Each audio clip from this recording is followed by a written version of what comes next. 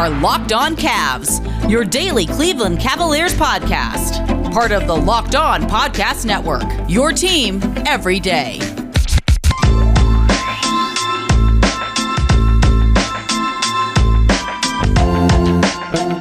All right, we're going to take some questions here. It's a sad on AMA. the Locked On. We don't have a single Judah question.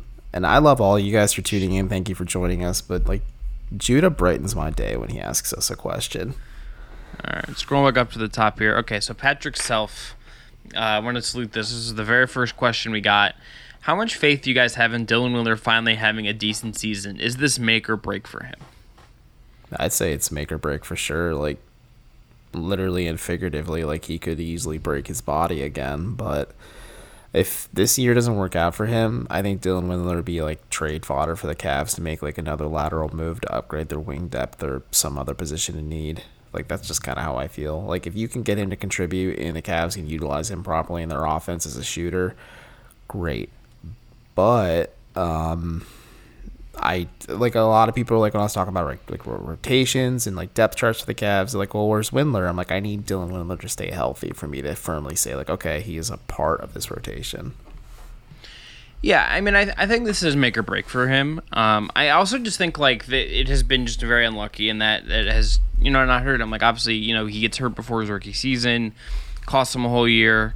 Got a little bit of G League time that year, but then it never gets to really gets to finish out that year on a strong note in any way. There, pandemic comes back slowly, deals with some injuries last year. Kind of just, it's not been smooth for him. I think for him, if we want to talk about this sort of in a way where this could work out for him, at least in the short term. He firmly, to me, should be in the conversation for those backup 3 minutes. I do not think that him, Jetty, Denzel Valentine, Lamar Stevenson, none of those guys have on paper here right now differentiated themselves fully from the rest of the pack, right?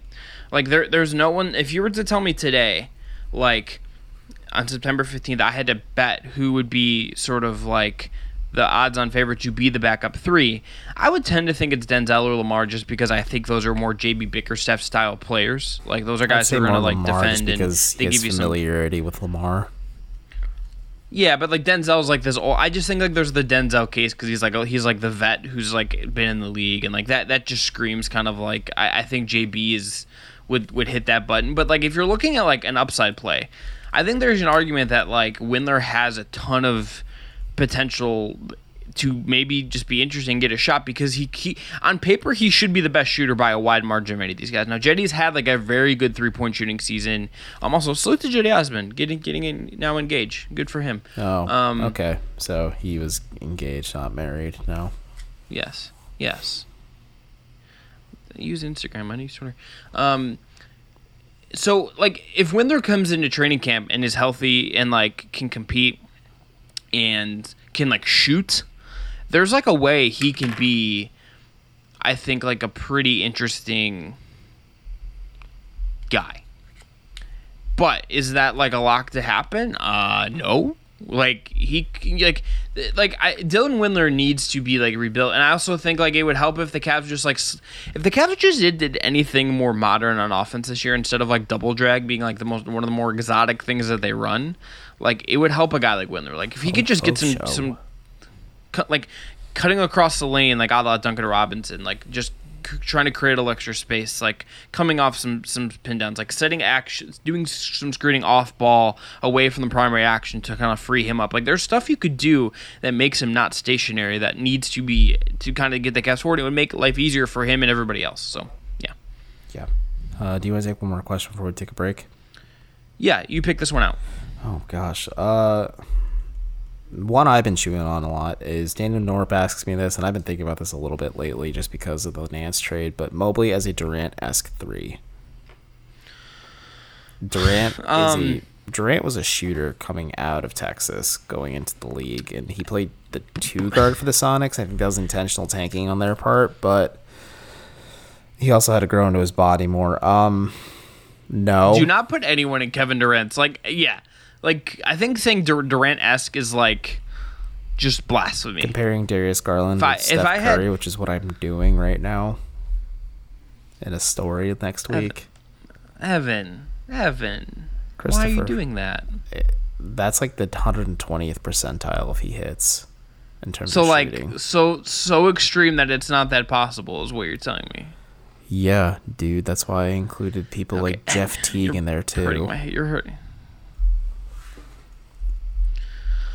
I hate player comps, but like I think Dame Mobley, Lillard. like if he's and Nick Van Exel. The Van Exel one makes a little sense. Be honest, he's a small point guard that hit threes a lot, but Van Exel also thrived playing for the Lakers. Dig Garland is Garland. I kind of think that like Mobley like has other stuff that I think is more interesting. Like I think like the comp that if you want to make like a bonkers comp of like what his like best version of Evan Mobley looks like on a really good team, I think like I tend to think it's probably more like a Giannis like thing than a Durant thing. He's gonna be like that even may be he's gonna face, so that's a good one. Well, no, here's the thing. Evan Mobley, if he's gonna be the best version of himself as like a lead A+ guy, like hits every mark that he can get to. Mm-hmm.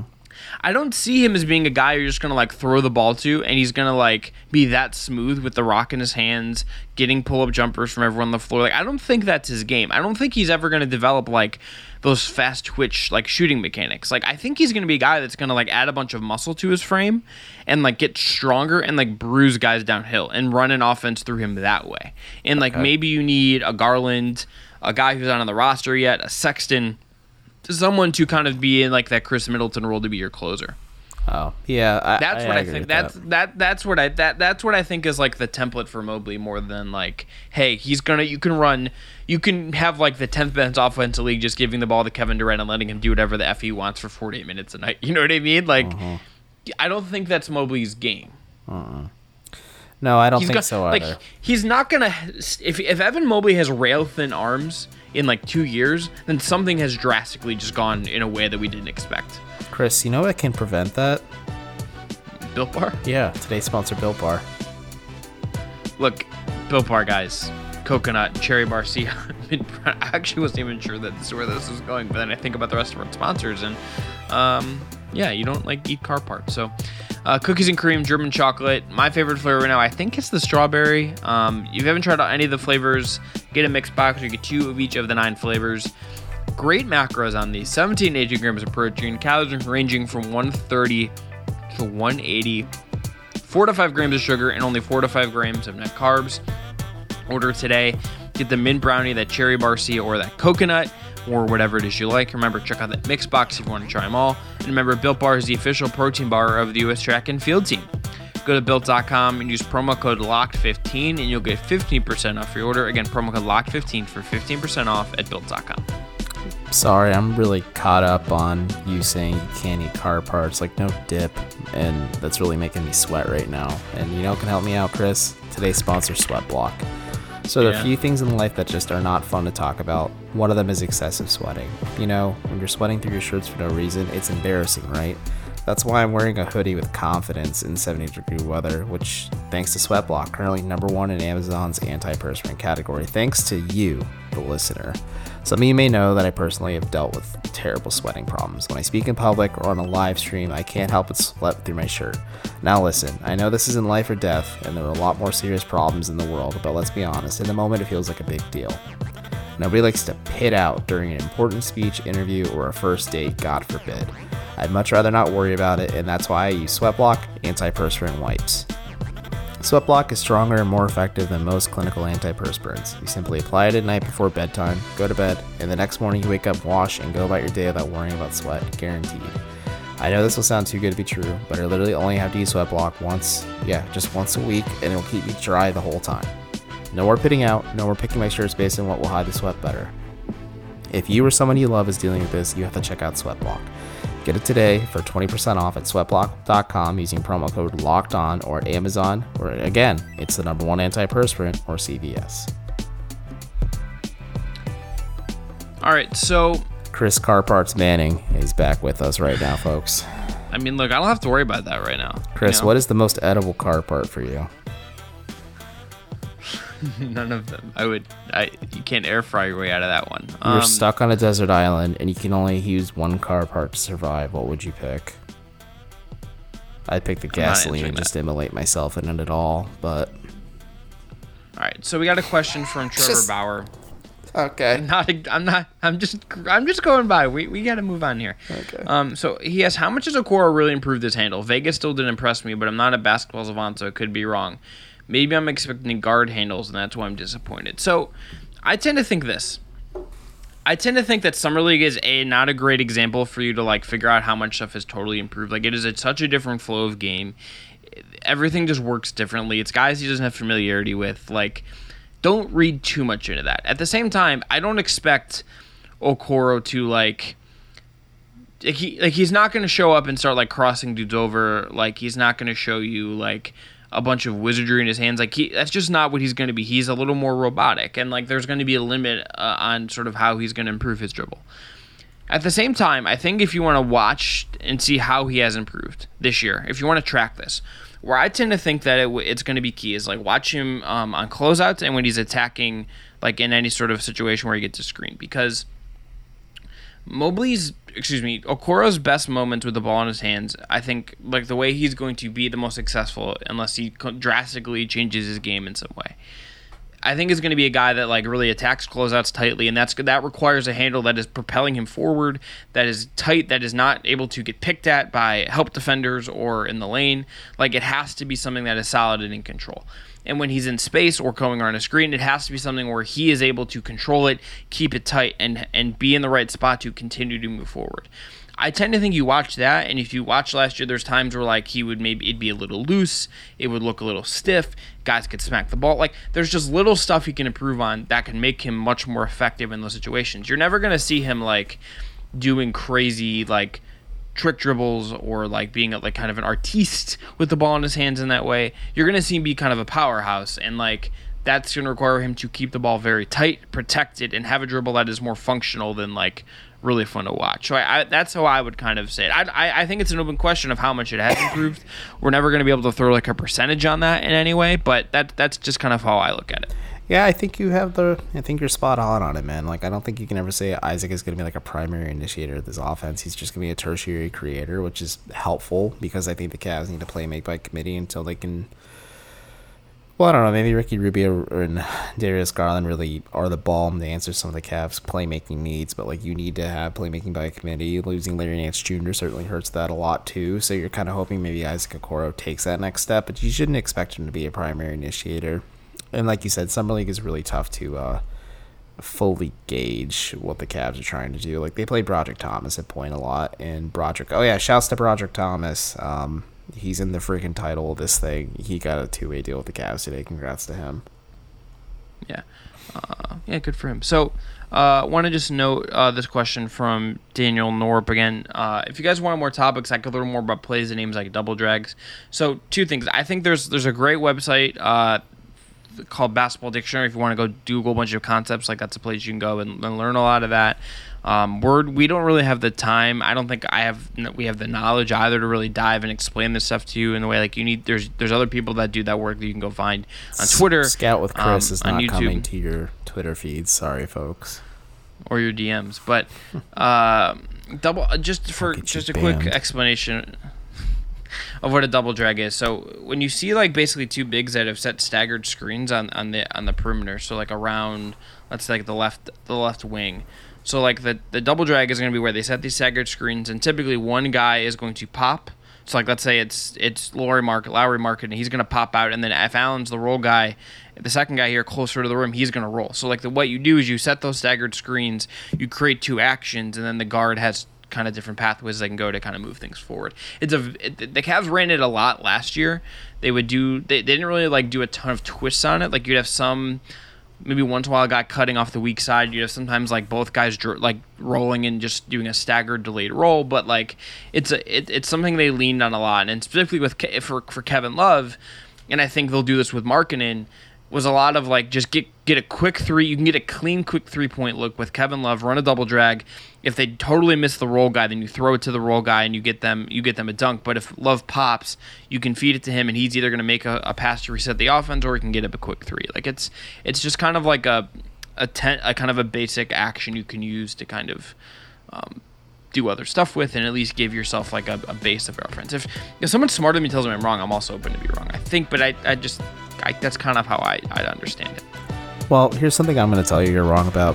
You cannot eat car parts, and our friends at Rock Auto do not condone this action, and they're also today's sponsor for this episode. With the ever-increasing numbers of makes and models, it is now impossible for your local chain auto parts store to stock all the parts you need. Why endure often pointless or seemingly intimidating questions and wait while the person behind the counter orders the parts on their computer, choosing the only brand their warehouse happens to carry? You have computers with access to rockauto.com at home and in your pocket. You can save time and money when using Rock Auto. Why choose to spend up to 30%, 50%, or even 100% more for the same parts from a chain store or car dealership? For example, a Honda Odyssey fuel pump is $353 at a chain store and $216 at Rock Auto.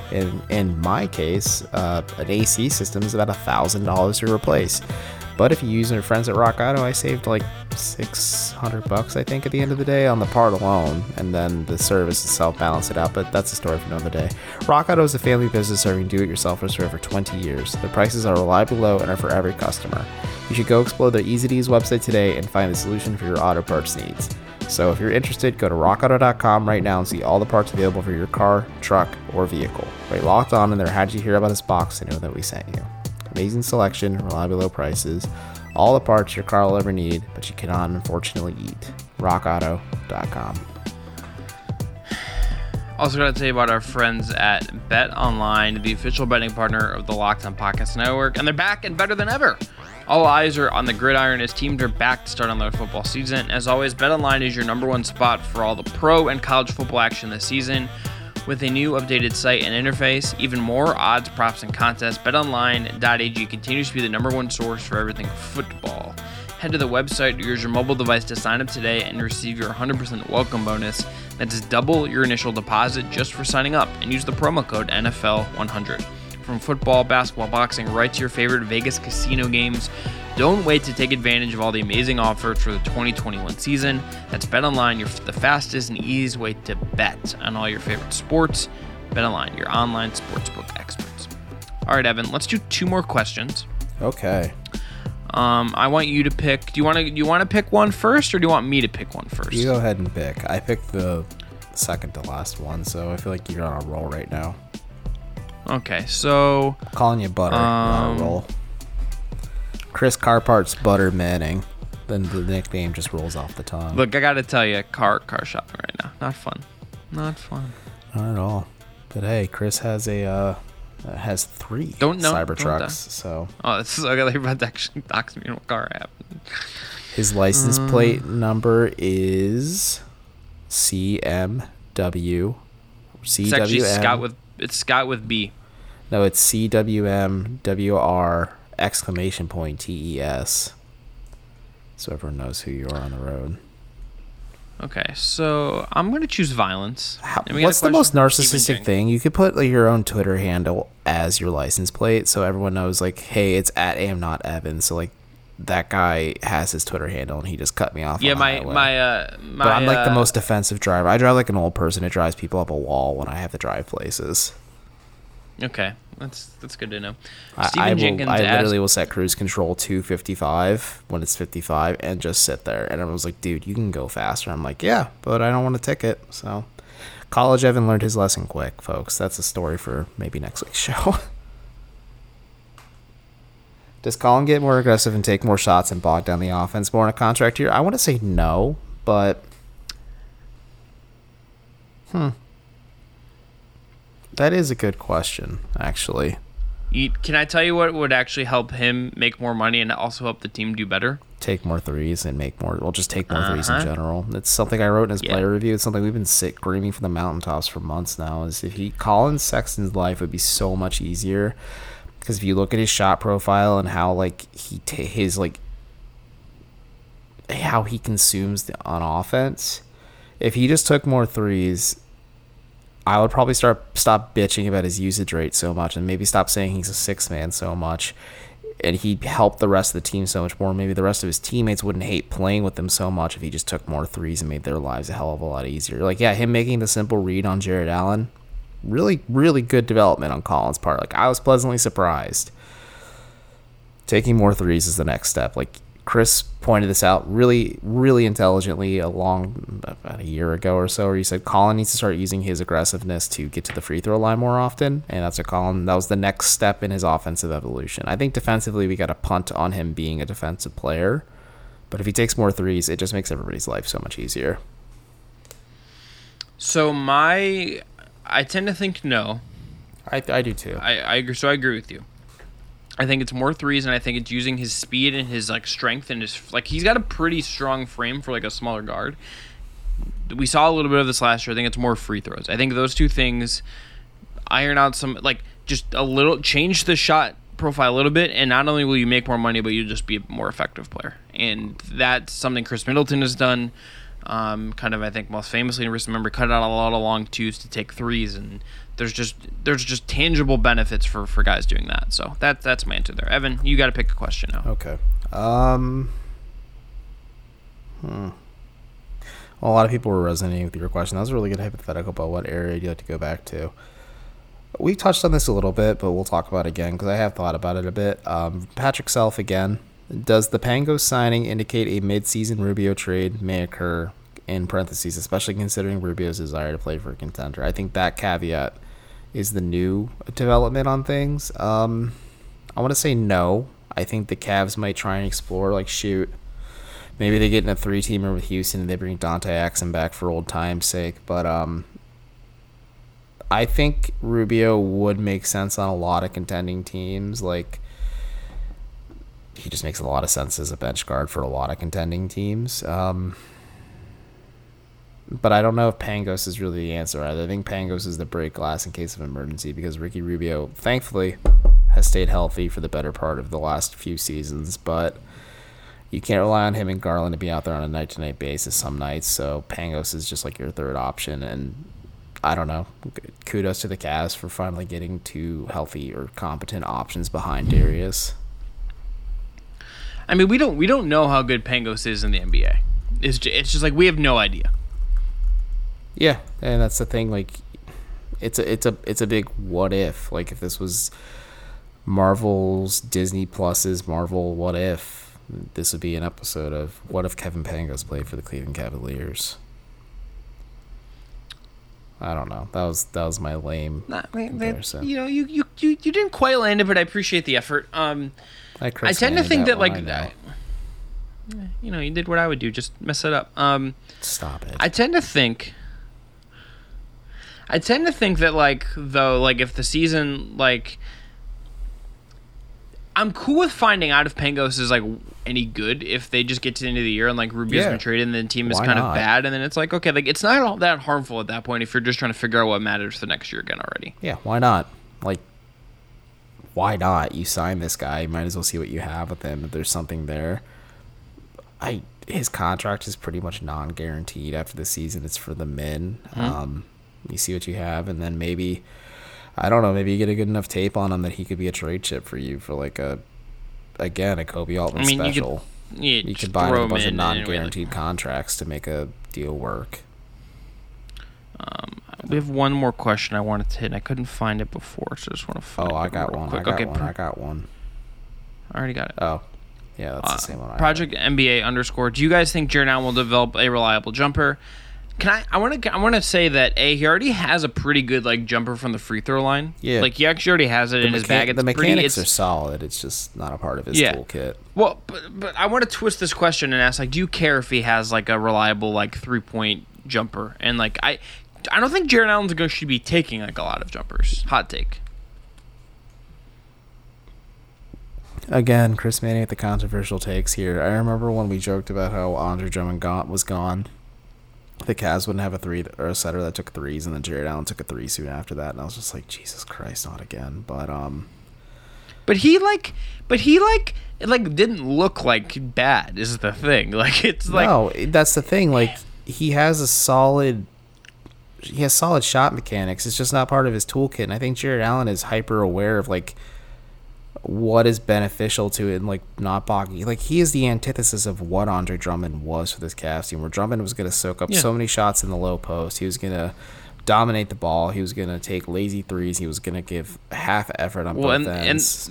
Well, they play defense. Like Jared Allen tries to block like every single shot with his life and use his body. Drummond is like, I'm going to like let you go. I'm going to have active hands, but I'm going to let you go by me and try to chase you down. Like their ethos as players are just like basically extremely different. And Drummond obviously like a little like Allen is this long kind of like stretchy kind of thing, and Drummond is theoretically a little more solid, a little more bulky, and kind of in that vein. I think, I guess, sure, if he took threes, I think every now and then, sure, why not? But I just don't really see it becoming a part of his toolkit. Now, if it's like a mid-range jumper or something like the Cavs can kind of use as like a pop option, they can provide more spacing theoretically. But he has it. He has it. He just doesn't use it that often. It's a release valve. Like his best work is like lob threat, crashing the offensive glass, screening for you and rolling, and then like that safety valve 16-footer is there. Like if he rolls and the lane is clogged and then he's just like sitting there by himself, like he can make that shot. I'll be curious to see if the Cavs like when they play him and Mobley together, I think it'll be worth watching like where they try to place him, because if Mobley's, let's say, rolling to the rim, do they put Allen in the corner and like try to make him like a corner 3-point shooter to at least like draw a defender out of that way, right? Like I think like there are just things that tactically, I'll be curious to see how they kind of handle it offensively. I tend to think that the defensive fit for Mobley and Allen is much cleaner than the offensive fit. As we start off year one of the partnership, I think their defensive fit to me makes way more sense on paper than the offensive fit, because I think it's going to require, especially because like you don't have like a dead-eye shooter at the 3, like you're basically putting a lot of pressure on the guards to be your shooters, and then like where do you like how do you kind of fit all these pieces together? It's an open question that I want to see how creative they're willing to get to kind of work around it. Yeah, no, I absolutely agree. Sorry, I was going to ask Finnegan for his thoughts, but homie he is conked out on the couch right now, and I don't know. I think defensively the fit between Allen and Mobley make a ton of sense. I have a lot of questions offensively how it's going to work, unless the Cavs really want to play 80s style basketball like JB Bickerstaff joked about last season. But I think you want Mobley to develop a 3-point shot than you do Allen. And I think Mobley has a better potential to do so. Yeah, that might be a year 2 thing we see, or second half of year 1 thing. Like I don't really have a gauge on like what his 3-point shot is going to look like from day one. I don't think we know. I mean, I think that's like why marketing, like there's logic to him starting like from day one if you want to just make things functional but not put a ton of pressure on Mobley right away. I think that's like a route you could go. There's just like a lot of little and I was like, I just really makes life easier for Okoro. He makes life easier for a lot of these players. But there's a lot of pressure on the guy. This Cavs team is at shooting. Well, but that's what I'm saying. It's like for a guy that is like marketing is fine. Like he's not. There's a lot of pressure. He's a very highly paid. No, but player. but the fact that it's like that's like the guy that needs your like connecting tissue is like kind of an interesting quirk of this roster, I would say. Oh, yeah. I also just think like if there's ever been time for JB Bickerstaff to be willing to like show that he can kind of be more creative with what the roster is presented to him, this is the year it has to happen.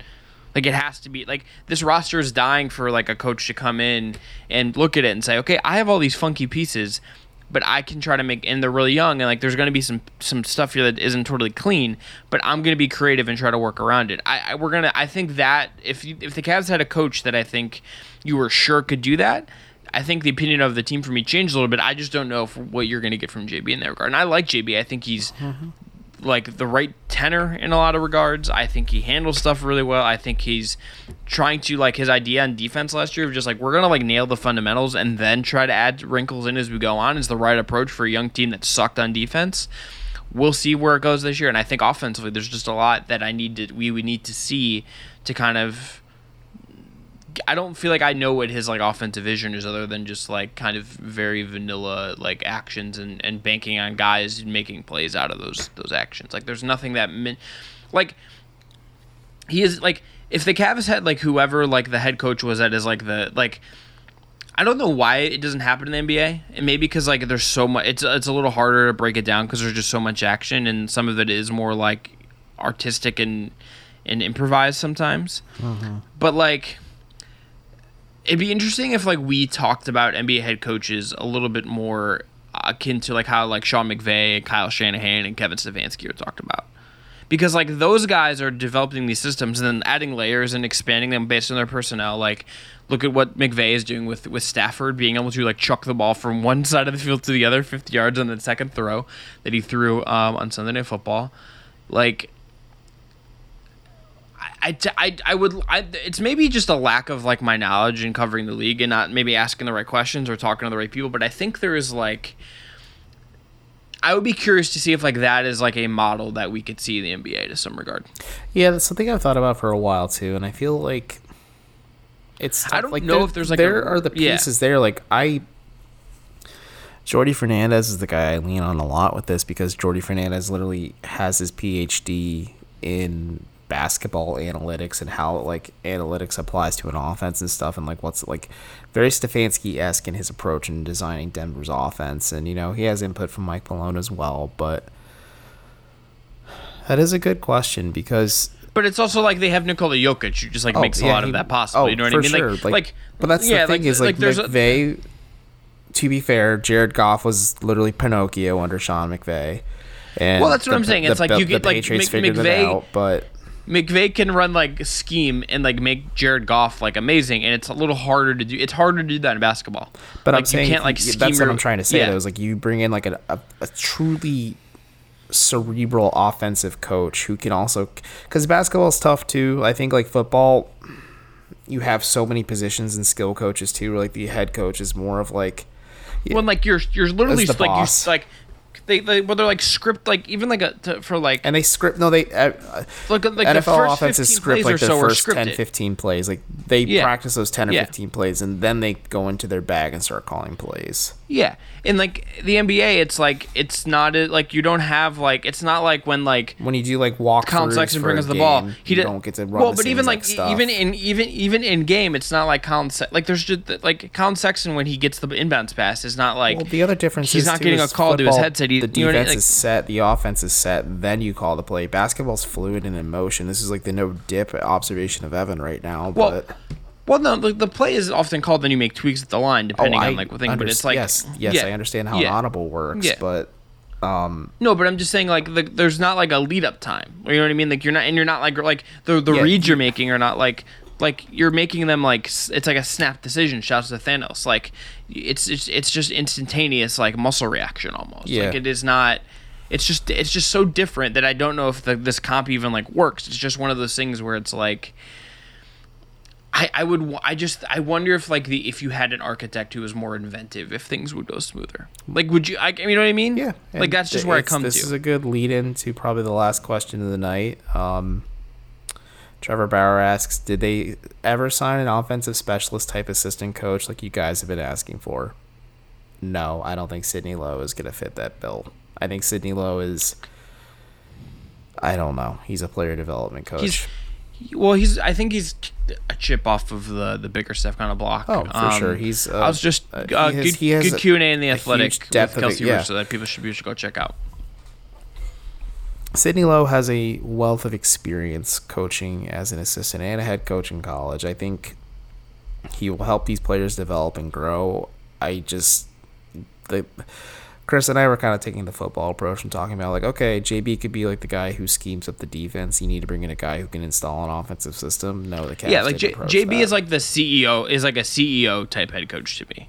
Yeah, you know what I mean. He is the connective bridge between the locker room and the coaching staff, so that there's no divide like John Beilein. Because I guess maybe Beilein's a good example of that. Beilein tried to come in and install his offensive system, and players just did not respond to it, and they mutinied against him. And he tried to lean on what worked in college. Yeah, and also but it's like how much of that is like also like the person, you know what I mean? That's like that too. It's like because it's like you like with like Shanahan or Stefanski, like there's buy-in with Stefanski. You know what I mean? Like there is trust in Stefanski. There's trust in Shanahan. Like, you know, you did like no one was like Bill O'Brien, I'm going to run through a wall for you with the Houston Texans. You know what I mean? Yeah, Bill O'Brien's a good example of college coaches not working like the NBA. So it's just Lane Kiffin, baby, the OG of it all. But anyway, that's going to be it. We're going to wrap up there. Yeah, it's almost 10 o'clock. Your boy's tired. I'm not. I have a lot of energy. It's not good. But anyway, everyone have a good night. Be well. We'll talk to you again soon. We'll be back next week, and training camp is coming up very soon. So I'll talk about my speeding ticket problem in college. See you then, everyone. That's for the Patreon, Evan. Yeah. That we don't have because we don't. Yes. Oh my God. I'm done.